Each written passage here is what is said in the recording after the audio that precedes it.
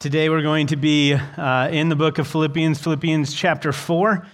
We're going to look at verses 17 through 19. We're going to be finishing up this unique portion of the letter in Philippians, that portion from verses 10 through 19 of chapter 4.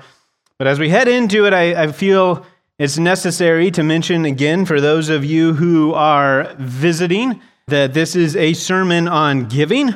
But we are not using the pulpit to try and raise money for the potential school that Bill just mentioned. Again, we've already collected the offering, so you can just leave your wallets tucked away until you leave.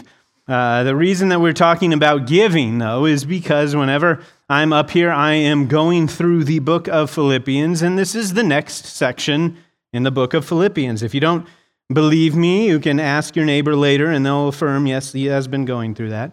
But since the only way to preach this text faithfully without talking about giving would be to not preach it, and since doing that would not be faithful to God's word and how he arranged it in this book, here we are. So, I've mentioned before that this section of Philippians chapter 4, verses 10 through 19, it's not only unique to Paul, but it is unique among all the letters of antiquity, whether they're in the Bible or not.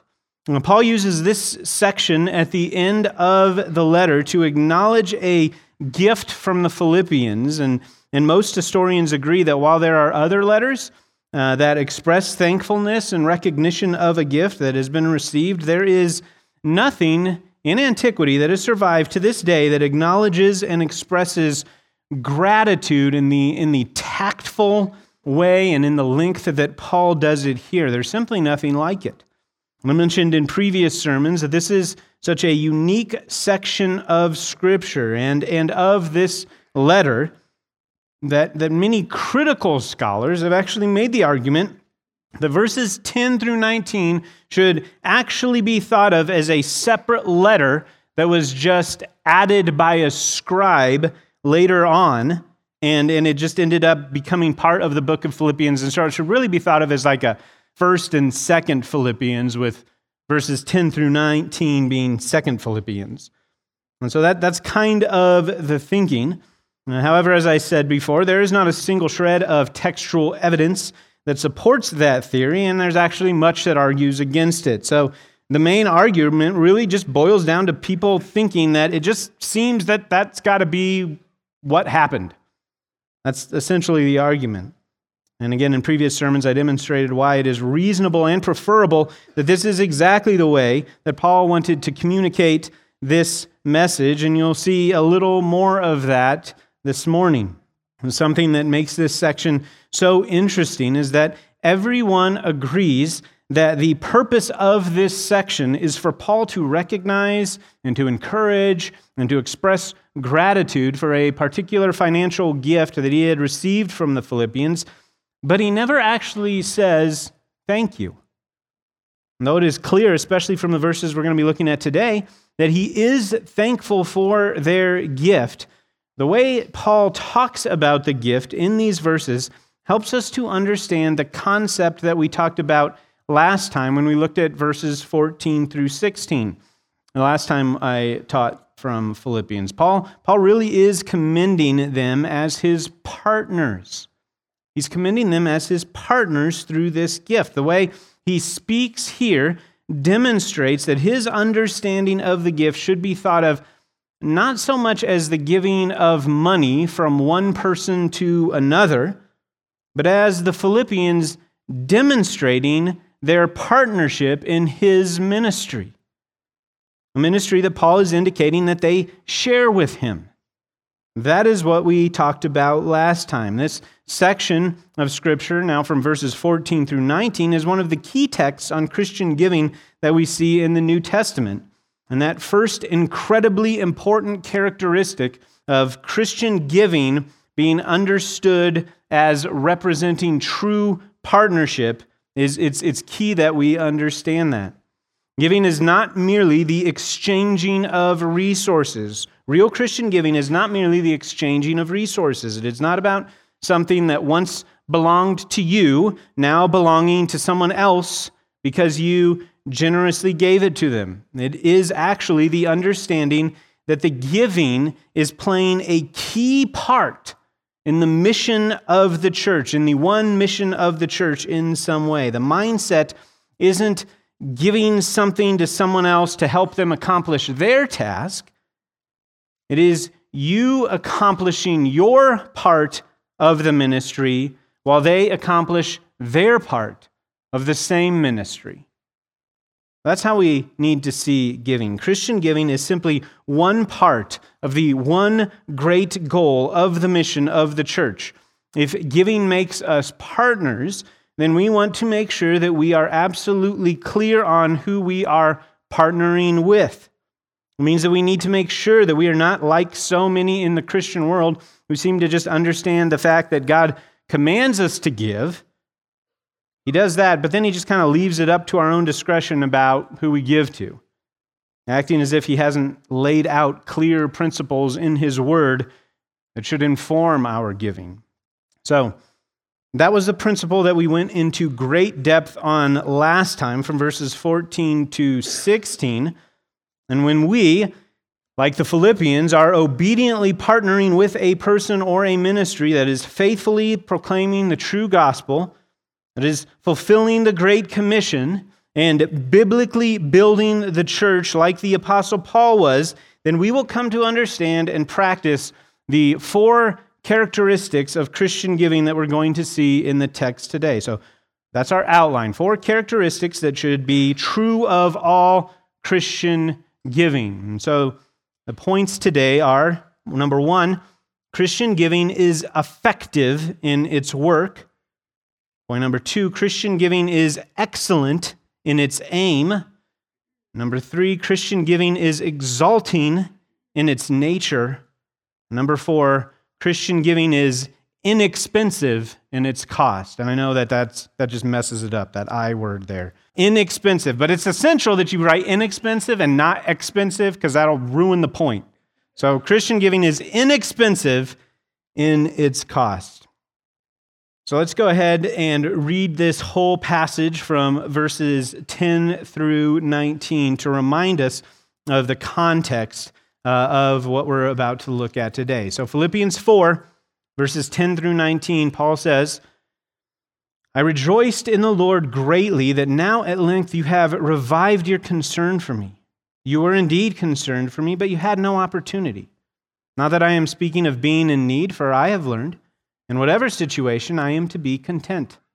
I know how to be brought low, and I know how to abound. In any and every circumstance I have learned the secret of facing plenty and hunger, abundance and need. I can do all things through him who strengthens me. Yet it was kind of you to share my trouble. And you, Philippians, yourselves know that in the beginning of the gospel, when I left Macedonia, no church entered into partnership with me in giving and receiving except you only. Even in Thessalonica, you sent me help for my needs once and again. Not that I seek the gift, but I seek the fruit that increases to your credit. I have received full payment and more. I am well supplied, having received from Epaphroditus the gifts you sent, a fragrant offering, a sacrifice acceptable and pleasing to God. And my God will supply every need of yours according to his riches in glory in Christ Jesus. So before we get into our outline today, what should stick out to us as we read that passage is that Paul does not mention that he has a need that they are meeting. He actually doesn't use any type of language like, "Boy, I don't know what I would have done without your help," or "Whew, if you guys hadn't given when you did, things would have gotten bad." He doesn't say anything like that. In fact, he actually goes out of his way to say the opposite in those first few verses and a little bit in that section we read. He is separating himself from all of those false apostles and false teachers, and even the type that still exists today, by showing that the giving of the Philippian church actually has no influence whatsoever on how he understands his ministry. He trusts that God will always make available to him the exact resources he needs for whatever it is that God has called him to do. His comments here are are not, though, demonstrating ingratitude. They're not demonstrating ingratitude, but rather Paul is continuing to teach them. Even in this thank you section, he's teaching them the nature of Christian living and Christian ministry. That God is always accomplishing his purposes through his people, and it is a blessing for us to be used by him. But we are in no way needed by him. Both the givers and the beneficiaries of the resources being given are being used by God for God's good purposes. And Paul is demonstrating that this is his understanding of his part of God's work and of their part in God's work through him.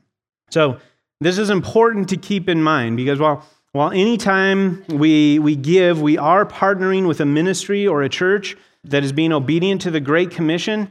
When we're doing that, there are definite needs that our gifts are being used to meet. That is certain. But the needs are being met by God through us. We have the joy of being a part of that, but the truth is what Jesus said. He, Jesus, will build his church, and the gates of hell will not prevail against it.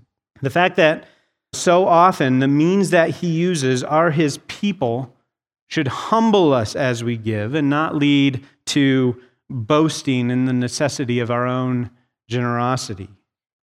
It's kind of like what Mordecai said to Esther back in the book of Esther. He says to her, if you keep silent, if you don't do this, if you don't act, relief and deliverance will rise for the Jews from another place. Mordecai is able to say that to Esther because he believes all the promises of God about all his future plans for Israel.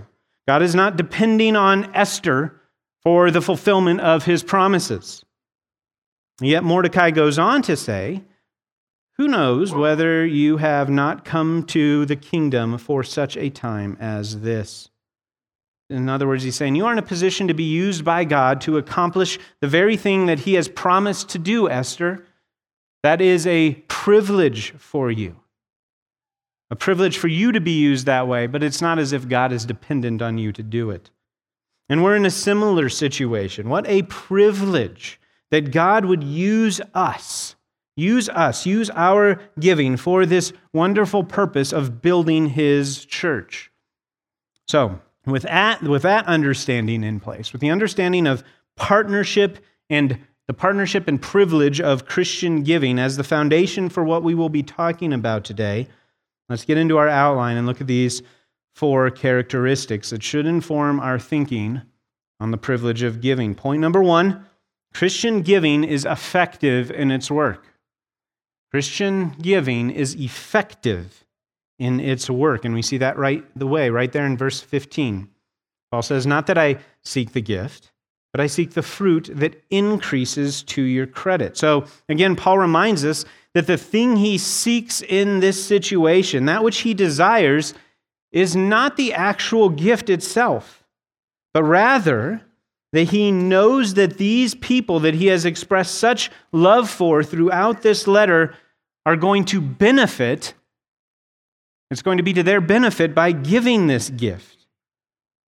So if you look carefully at this verse, you can actually see a couple of different ways in which this gift from the Philippians is effective, and neither of them are actually the typical way that we would think of as meeting needs. Again, even though there is no doubt that this gift was used in some way to meet some form of gospel need, look at what Paul points out to be the effectiveness of the gift. He calls this the fruit that increases to your credit. So the Greek word there for fruit, the word karpon, is the word, that's the word translated for fruit here. Some translations use the word profit, translated as profit instead of fruit. There's actually a good reason for that, and I'll mention that in a bit. But this literally is the word for fruit, and I think that is a good translation in this context. And the way that Paul actually understands the gift as benefiting himself isn't primarily, the way it benefits Paul isn't primarily in the meeting of a need in the gift itself, but it benefits him, it is effective in that he gets to see this credit to the account of the Philippian believers. So what Paul sees here is what he says in verse 17. What he says he seeks is this gift from the Philippians is actually an encouraging answer to his prayer about them.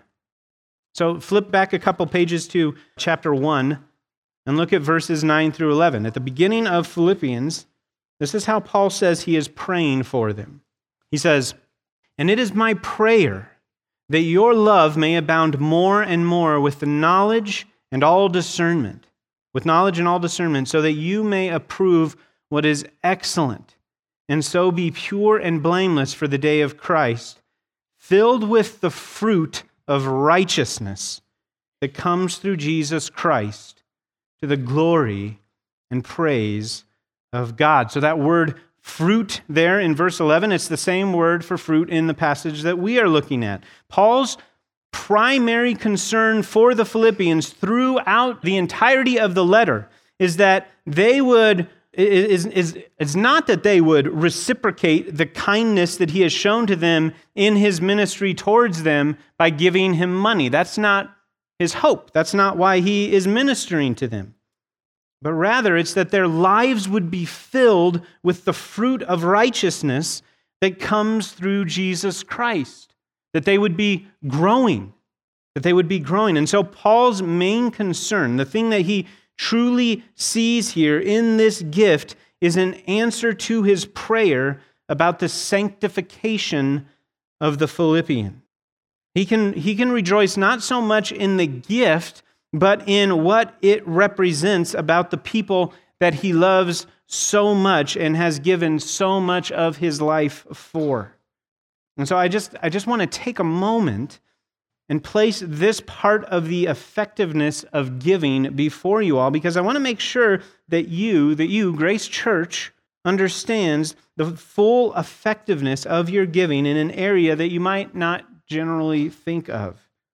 So every year, around this time, we come up with a budget that represents how we will accomplish the mission of our church from a financial standpoint. And Bill always gets up here and he calls it the roadmap to evangelism and discipleship. And that is true. That really is what it accomplishes. We take a great interest in stewarding the giving of this church well. This is how we will do the ministry of this church from a financial standpoint. It's important to us, and we hope that you are confident that we will do our best to make sure that the hard-earned money that you set aside for your faithful giving will be used to the righteous end for which you gave it.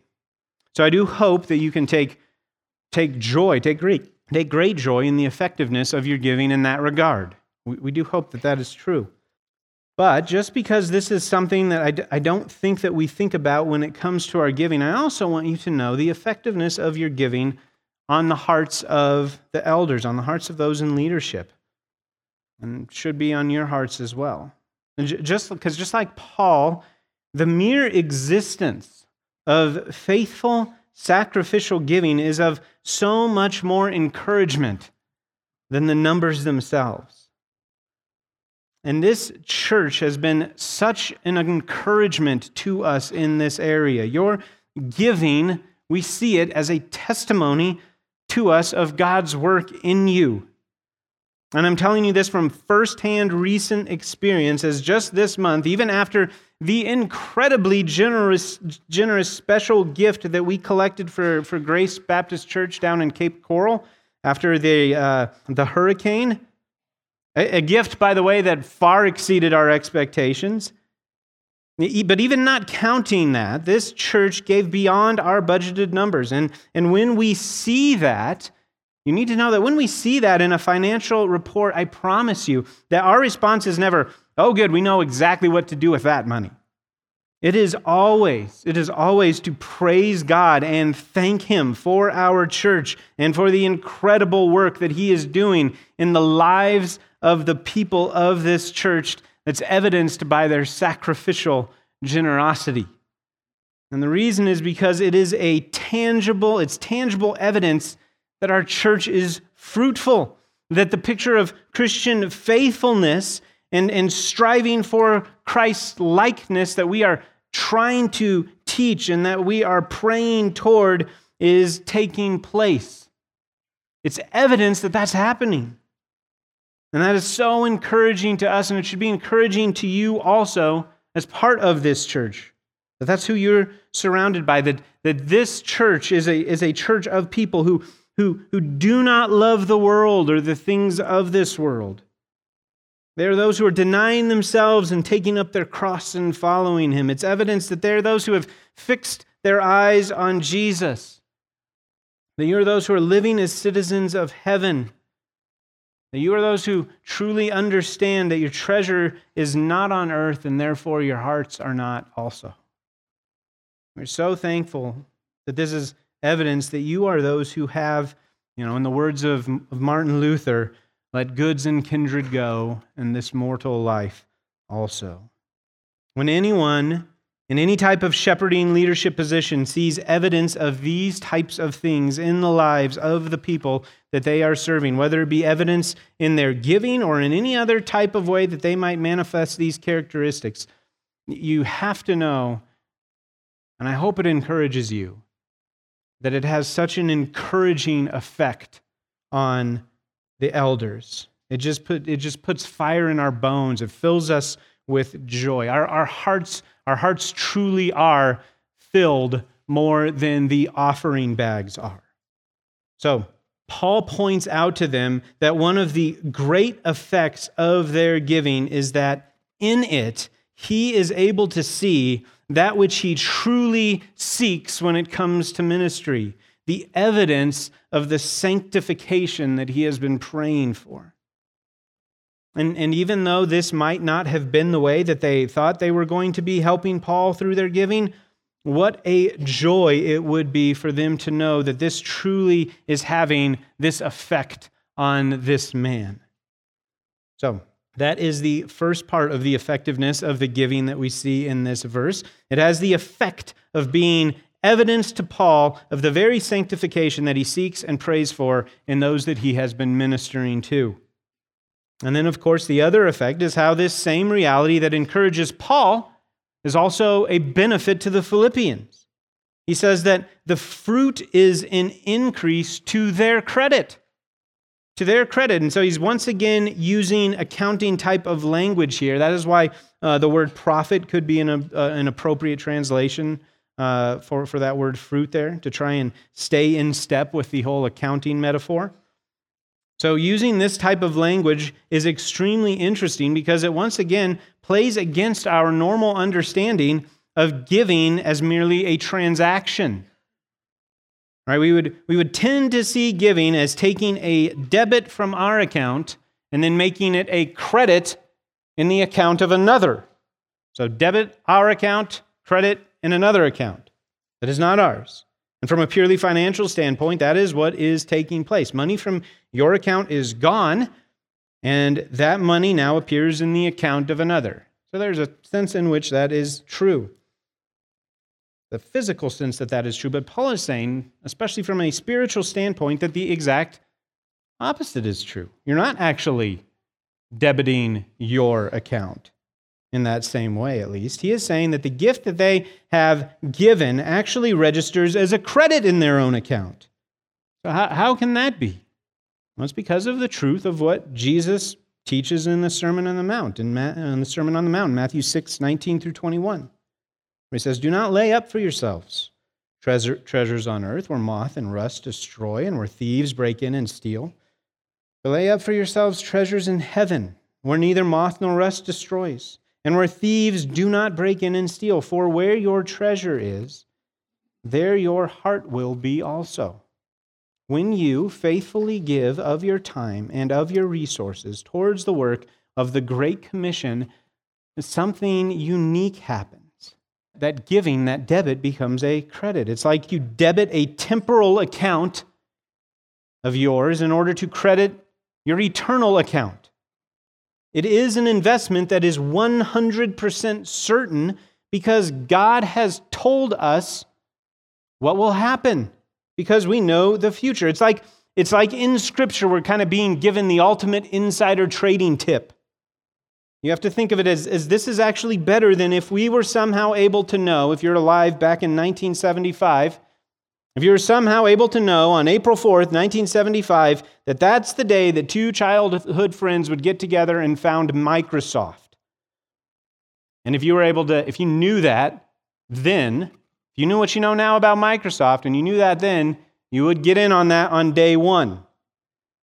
And knowing what you know now, even if the investment caused you some sort of financial hardship for a few years, you would care less about that.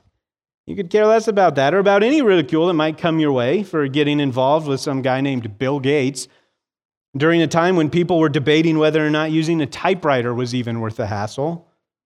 You can get through all of that because knowing that in less than 50 years, this little startup company is going to be worth $2,135 billion. That knowledge would probably help you sleep soundly on the cold nights. Well, in a much greater way, the Bible tells us that we are investing in an eternal inheritance that makes $2,135 billion actually look like nothing. While the money and resources that we give in this life will be used and exhausted, true in a temporal way, the fruit that increases to our credit is safely stored where moth and rust can never destroy. So, Christian giving is effective in its work. It is effective in its work, and in more ways than we typically think about effectiveness. That's point number one. Now, point number two. Point two, Christian giving is excellent in its aim. Christian giving is excellent in its aim. So again, look at verse 18 again. He says, I have received full payment and more. I am well supplied, having received from Epaphroditus the gifts that you sent, a fragrant offering, a sacrifice acceptable and pleasing to God. So do you see the way in which Paul describes their giving? This isn't just throwing some money at a cause to feel better about yourself and hoping it sticks to something useful. You can see intentionality in what the Philippians are doing in their giving. So I won't go back in detail at this time, but you can go listen to the last sermon when you have a chance and be reminded of all of the reasons why Paul is the exact type of ministry partner that they would want to support with their giving. They know him well. They know the type of ministry he does. They know that he is faithful. They know that he is an elder qualified man working for the growth of the church according to God's design for what a church should look like. So they know all this, and therefore they have identified this in him, and so they're partnering with him, seeing him as a partner and not just a recipient of a hopeful, obedient gift. That's not what they're doing. They are generous and they are intentional in their giving. Notice that Paul says that he has received the payment in full, the full payment and more, meaning that they made sure that they gave over and above what he was expecting from them. They took it upon themselves to make sure that Paul was not lacking anything. So that statement translated as received full payment is another one of those terms that was considered an accounting term, and it was almost like giving them a receipt. In fact, that actual phrase is found on the bottom of ancient receipts that we have from that time period. So by saying it this way, Paul is recognizing that he has received the full amount that they intended to send, and that they have actually given even more on top of that. So what we see in this phrase, we see the mark of excellence in that they were serious about thinking through their gift. They thought it through. It indicates that they had an idea of what he needed, and they committed to get him that amount. It was not merely a love offering of seeing what people have available at the time and sending it along, even though there is a good place for that in Christian giving sometimes when we're giving to a cause that's unknown or a cause that's ongoing. But even then we should be intentional in our thinking. But the Philippians have a definite amount in mind because they had a definite understanding of Paul's ministry.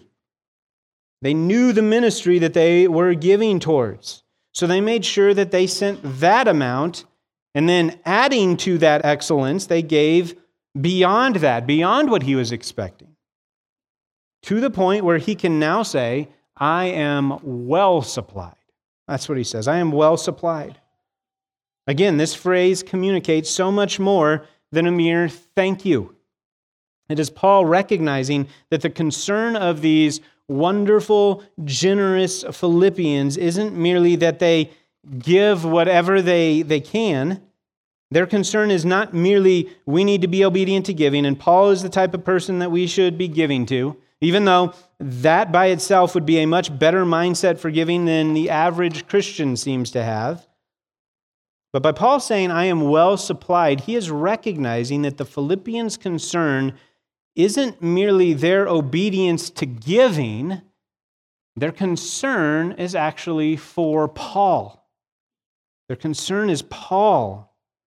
Paul is the minister in this particular partnership, and we are the supplier. So for us to truly be faithful, to give excellently, we need to know if there is any more need from our side of the partnership. So do you see the difference here between just emotionally giving to causes that stir your heart, as opposed to thoughtful, intentional, purposeful Christian giving?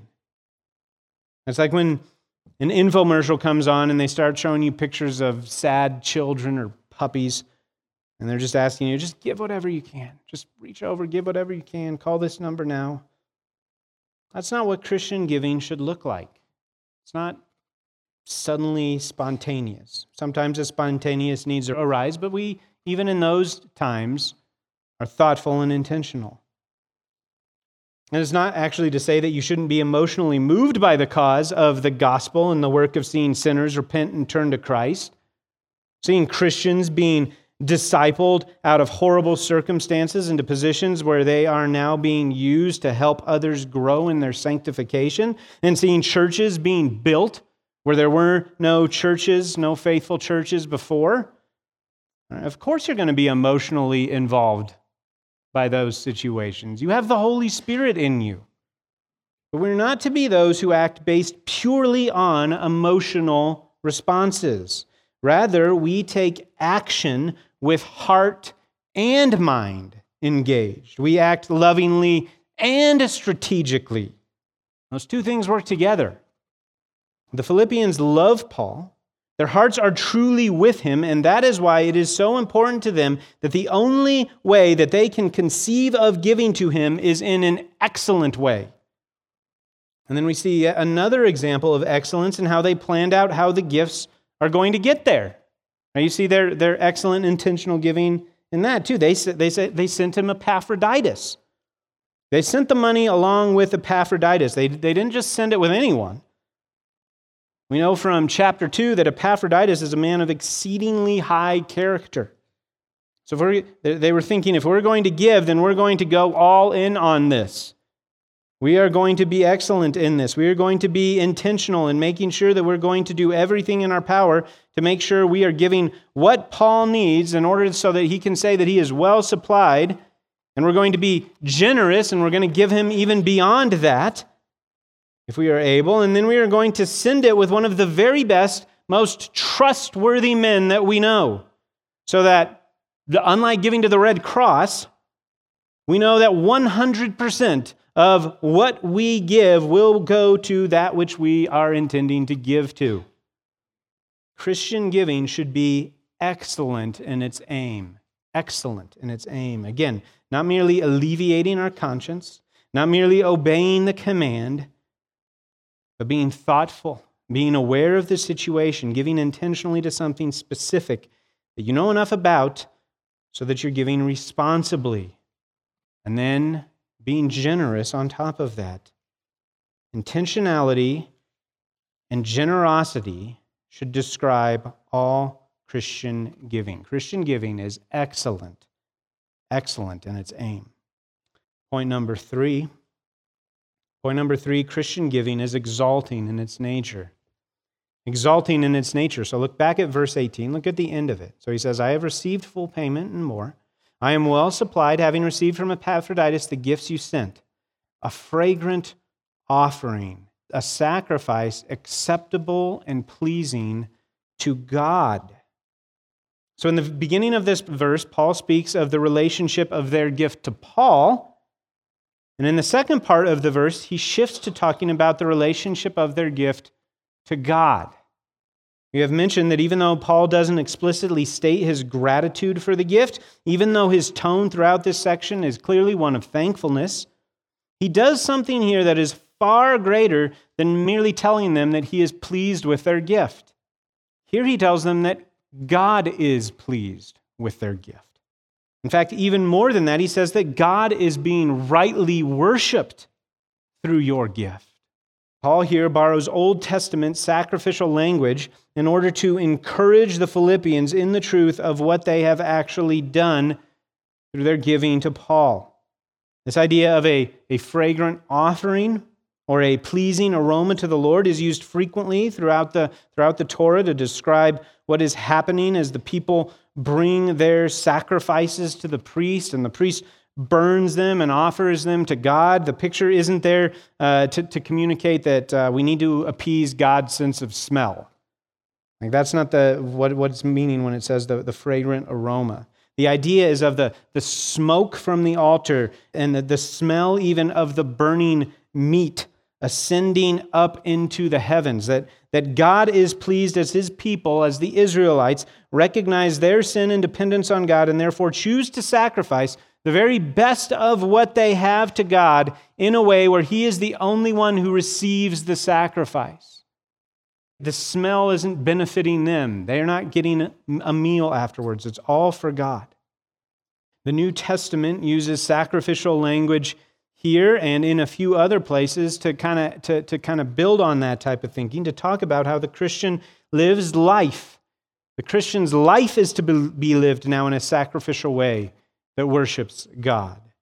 So Romans 12:1, Paul says, I appeal to you, therefore, brothers, by the mercies of God, to present your bodies as a living sacrifice, holy and acceptable to God, which is your spiritual worship. And Peter, in 1 Peter 2:4 and 5, he says, as you come to him, a living stone rejected by men, but in the sight of God chosen and precious, you yourselves, like living stones, are being built up as a spiritual house, to be a holy priesthood, to offer spiritual sacrifices acceptable to God through Jesus Christ. So those are two examples, and there's many others throughout the New Testament. But Paul recognizes here, using this language in this case, that this idea of our lives as sacrifices of worship to our God incorporates our giving. This is why it makes so much sense to collect offering in the worship service, because it is a recognition that what the Bible says here is true and that giving is a part of worship. So there are now many articles and studies out there that are saying that churches shouldn't be collecting offering in the worship service anymore. They give reasons like that it puts pressure and guilt on people. And even this argument that it is actually a disruption to worship. A disruption to the worship service to give during that time. And it's not that you can't worship God through your giving by doing it online or by putting it in a box at when service is over. Some of us have to do that because otherwise we forget the checkbook every week. But the current movement by some churches to not collect offering during the worship service is not actually succeeding in some sort of effort to not make people feel uncomfortable or to keep from disrupting the worship. They're not succeeding in any way. What they're actually doing is failing to believe what the Bible says about what worship is. This type of thinking, getting uncomfortable about the idea of actually giving our money during the worship service, just goes to show how far we have moved from the biblical understanding of what giving is. We're too used to understanding money as people's possessions. That's their business. Too used to doing that and not actually believing God that giving is another of the many ways that God has called His people to offer their lives as living sacrifices and to worship Him through their lives.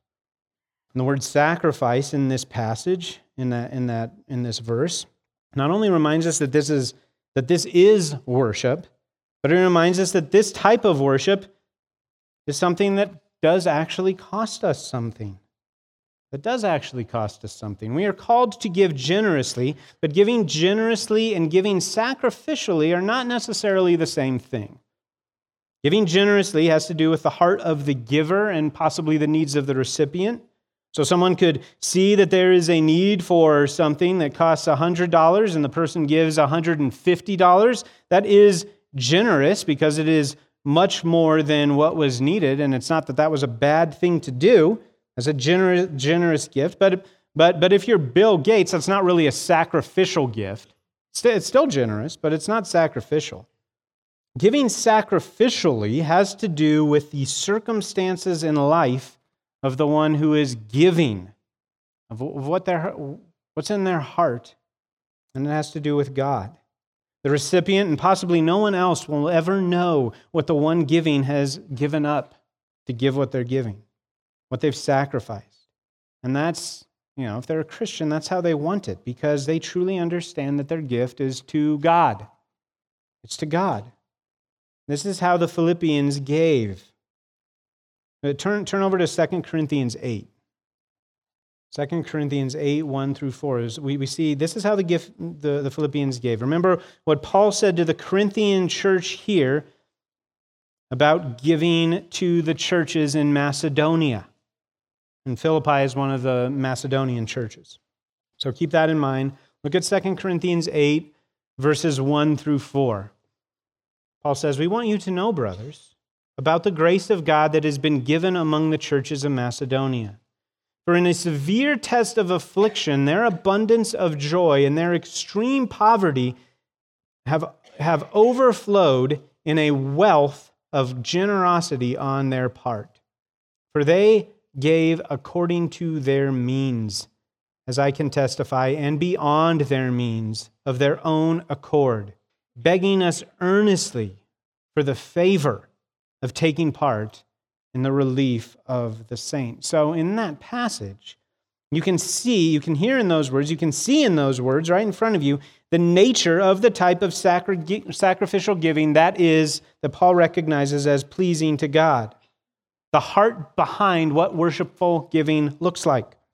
There are a couple of things that you notice about what this looks like in this passage, right? First you see that they are giving even though they are in a severe test of affliction. So it doesn't matter to them that they might be in the type of position that others would look at with sympathy and be like, oh, that's someone who should be the receiver of giving, not the giver when it comes to giving. That doesn't matter to them. They're in a severe test of affliction. And then you see that they have given even beyond their means, and that's the sacrificial aspect of it. That means that in order to give this gift, they will have to make adjustments to their living situation in some way. But before you think that this is telling you to be unwise in your giving and to give what you can't afford, or to give even if you don't want to give, or to give begrudgingly because you have to, notice that it also says that they gave of their own accord. In other words, they wanted to give. It says they begged earnestly for the favor of taking part in this opportunity. This was a joy to them. And they use the word joy. This is a joy to them, not something that they just bit their lip, cringed, and did what they thought they were supposed to do. So we can see here the type of giving that Paul is referring to when he calls the gifts of the Philippians a sacrifice that's acceptable and pleasing to God. It is something that costs them. It is a gift that means that they might have to skip a meal or might have to do without something, but nonetheless, it's something that they take great joy in and are eager to do.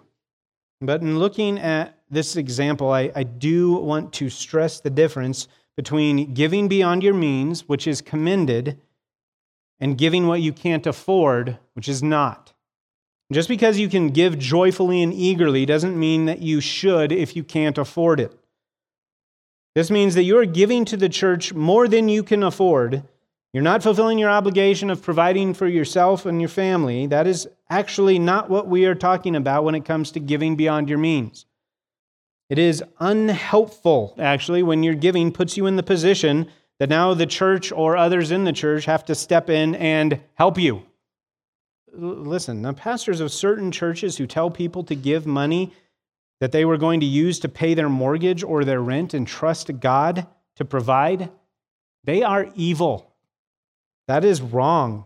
That is sinful. Giving beyond your means simply means that you are sacrificing something that, yes, you could really use, but that you recognize that you can do without, and that not getting it doesn't mean that now someone is going to have to come in later and get that for you to make it work. This is not the type of giving that is exalting in its nature. Christian giving is exalting to God as it represents the joyful, eager sacrifice of the believer's life and resources for the great privilege of being part of the promised work of God to build His church. That's what Christian giving that is exalting to God is.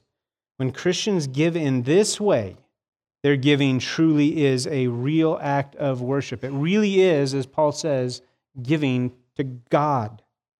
And the reason that it makes so much sense that Christians will long to worship God in this way brings us to our final point. Christian giving is inexpensive in its cost. Christian giving is inexpensive in its cost. And so go back to Philippians. Look at verse 19. Philippians 4:19, again, he says, "And my God will supply every need of yours according to His riches in glory in Christ Jesus." So the reason why, even though giving does cost us something, the reason all Christian giving is actually inexpensive and what it actually costs us is because of our access as Christians to infinite riches. God has promised to provide all that we truly need from His infinite supply of His glorious riches. The one who owns everything is the same one whom we are united to in Christ. So when you compare all that we could ever even possibly give in this life with the riches of God that we are promised here, then the actual cost to ourselves and all of our giving is so small that it's not even worth comparing. It's not even worth measuring. This is Paul making an incredibly strong promise to the Philippians about God. He's using a version of the same word that he just used in the previous verse to talk about how he is well supplied, saying, "As I have been well supplied, so my God will also supply all your needs." So if you can truly believe this promise, if you can really believe this promise and you can live in this promise, then sacrificial, joyful giving just becomes easier and easier because that which seems so costly apart from any trust in the promise of God suddenly becomes incredibly inexpensive in light of this promise. So when we can truly believe this promise, our mindset can kind of transition to the same type of thinking about the giving of resources that children have or should have. So my kids might have some possessions that they have been given to them, that have been given to them by their parents, and within that relatively small scope of money and possessions that we allow them to make their own decisions about spending or about giving, they will always know that they are physically actually unable in their own power to give away or lose so much that they will not still be given everything that they actually need. Because the provision of what they truly need has nothing to do with what they possess, but has everything to do with what their parents possess. So that type of thinking, that's true of children, but it is so much more true of our relationship with God, our Heavenly Father. Because Parents can fail. And unlike us as earthly fathers, our heavenly Father has infinite riches, and he will never fail to keep his promises. And notice what he says about these riches. He says they are riches in glory. In glory. That just points to the fact that they are present tense, infinite riches that God now possesses. This isn't like a conversation with a buddy. Hey, trust me, I'm good for it when I get paid on Friday, man. You know, that type of promise you might have heard from a buddy in college. This is God. He already possesses infinite riches. And since they are infinite, it's not difficult for him to give. In fact, that leads to another thing that we should notice about these riches. We're not told that he gives us out of these riches. Notice that. Again, indicating that they can't be depleted. But it says according to his riches. So that change of phrasing there, that means that the type of supplying of our needs that Christ is doing is intentional and particular to our needs. God doesn't just provide for us like a rich deadbeat dad who just throws money at his children to try and make up for his lack of involvement in their lives to this point. No, God supplies our needs according to his riches, particular needs with particular aspects of his riches. God will supply all your needs for the specific trial, for the specific situation that you might be dealing with. If you are a Christian, that is a promise to you.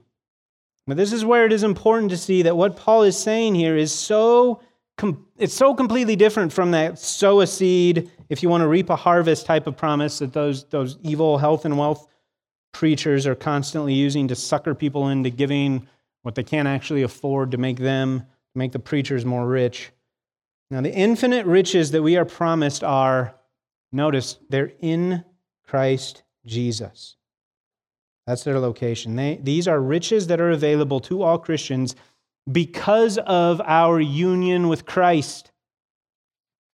This is why Paul is able to make this promise so confidently.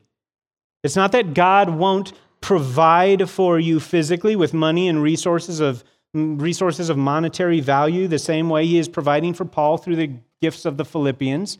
It's not that God's not ever going to do that. I'm sure there are many stories of that kind of provision represented throughout this room. But that's not really the promise here. Here we are promised the riches of glory in Christ Jesus. The riches in glory in Christ Jesus. So because of our union in Christ, we are promised that we have all that we will ever need to make it through every situation that God could ever call us to walk through in this life. That's the promise. It's also important here then to see this promise as not God doing something in response to our giving. This is not him paying us back for our faithfulness. This truth that we read in 119, this is something that is always true of Christians in all situations. This is an unconditional, unilateral promise of God that Paul is closing not just this portion of the letter, but the entire letter with. And while it does transcend nicely, it does move nicely from the previous point, it is clear that this is the ultimate promise that stands as the foundation for the wise and obedient application to everything in the entire letter, not merely the subject of giving. It is evident that Paul is doing this here just based on the language he is using. He begins verse 19, the final word of promise in the book, the same way that he actually began the book. So here he says, "And my God will supply every need of yours." And if you flip back and look at chapter 1, verse 3, you see similar language. He begins the main body of the entire letter similarly with the phrase, "I thank my God in all remembrance of you." That use, calling him my God, and the way he uses that. This is the only place in these two verses where he sounds like this in the whole letter. The grammar in these verses make it obvious that this is how Paul is bookending the entire thing. He's not merely concluding the section on giving. So all that to say then, so what we have in verse 19 is not the conditional promise that this is how God will act towards you because of your faithfulness. That is not what he's being said. But rather that this is the promise of God for all those who are in Christ Jesus as they endeavor to live according to every promise and every imperative in this whole letter. So, that means that God will supply every Christian with exactly what they need for every need, for every situation, because it is available to us in our union with Christ.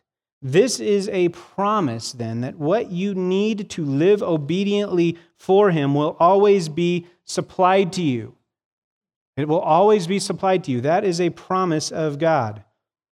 And this is what is so key, so critical. The promise is to supply your needs according to His riches in glory in Christ Jesus. It's not according to our desires or our feelings or how we would like to see our needs met. He knows.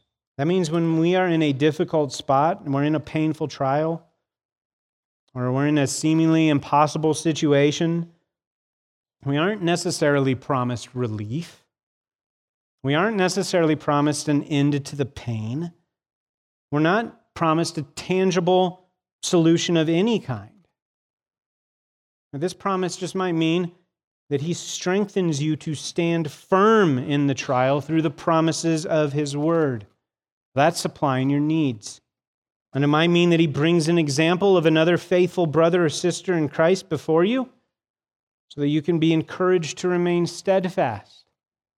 That's supplying your needs. It might just mean that you are reminded afresh of the glorious gospel that has saved you, that you have been saved from the eternity in hell that you deserve. You've been saved from that, not because of anything that you did, but because of what Christ has done. You have been saved from eternity in hell, and you have been saved to live eternally with God.